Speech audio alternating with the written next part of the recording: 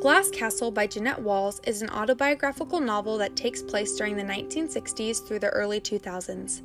This book tells the tale of Jeannette's poverty-stricken family and their travels across the U.S. as the parents attempt to escape all problems and responsibilities.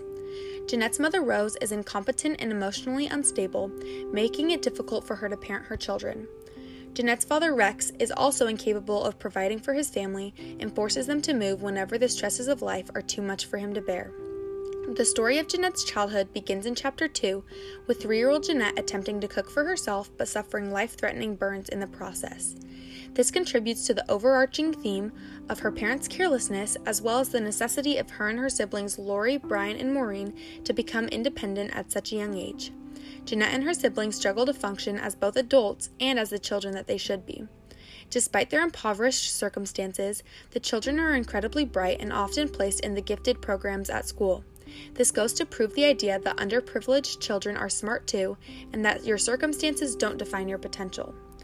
The story continues as the family begins to move around from Nevada to Arizona, where many more dangerous situations occur under the eye of the kids' dysfunctional parents. Jeannette falls out of a moving car on page 30, accidentally blows up a shack on page 60, and is sexually abused by a neighborhood boy on page 86.